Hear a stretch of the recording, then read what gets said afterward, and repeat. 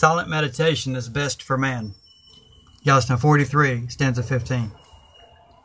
The idea that man, that is, thinking man, could benefit by not thinking for a time was a revolutionary concept.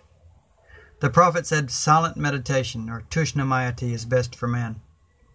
He knew the connection between devotion or piety, which was called armayati, and silent meditation, which was called tushnamayati.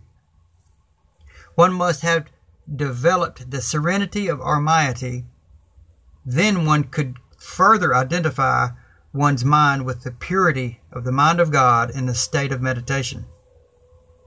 Incidentally, meditation comes from a word in the Avestan, mendaidya, which means of the mind, given or created, established, bestowed upon man.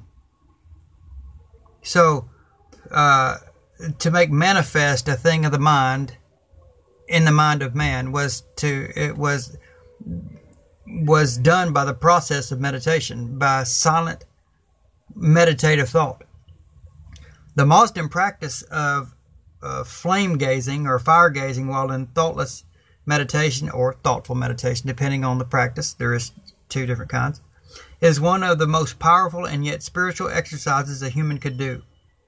It is in this very silence that one forges a real bridge and avenue of communion with the God who is the essence of mind, whose manifestation is the flame into which one gazes. So, the manifestation of Ahura Mazda is Ahura Mazda Putra, which was the son or the offspring of God, which is Attar, which is the holy fire, Attar. And so, of course, meditation is done with or in the presence of fire. Yet the orientation of the self toward the source of light, any light, is a good way to practice. It's a good practice of opening the way to divinity in the mind. To still the mind is a deeper meaning of silent in the phrase silent meditation. The silence here is the quietude within, the stillness in which the prime mover is opportuned that movement it is famous for.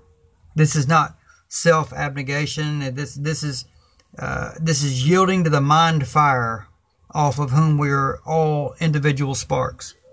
That is, allowing the mind to become one with its Creator for a time, so that divine manifestation becomes evident within us.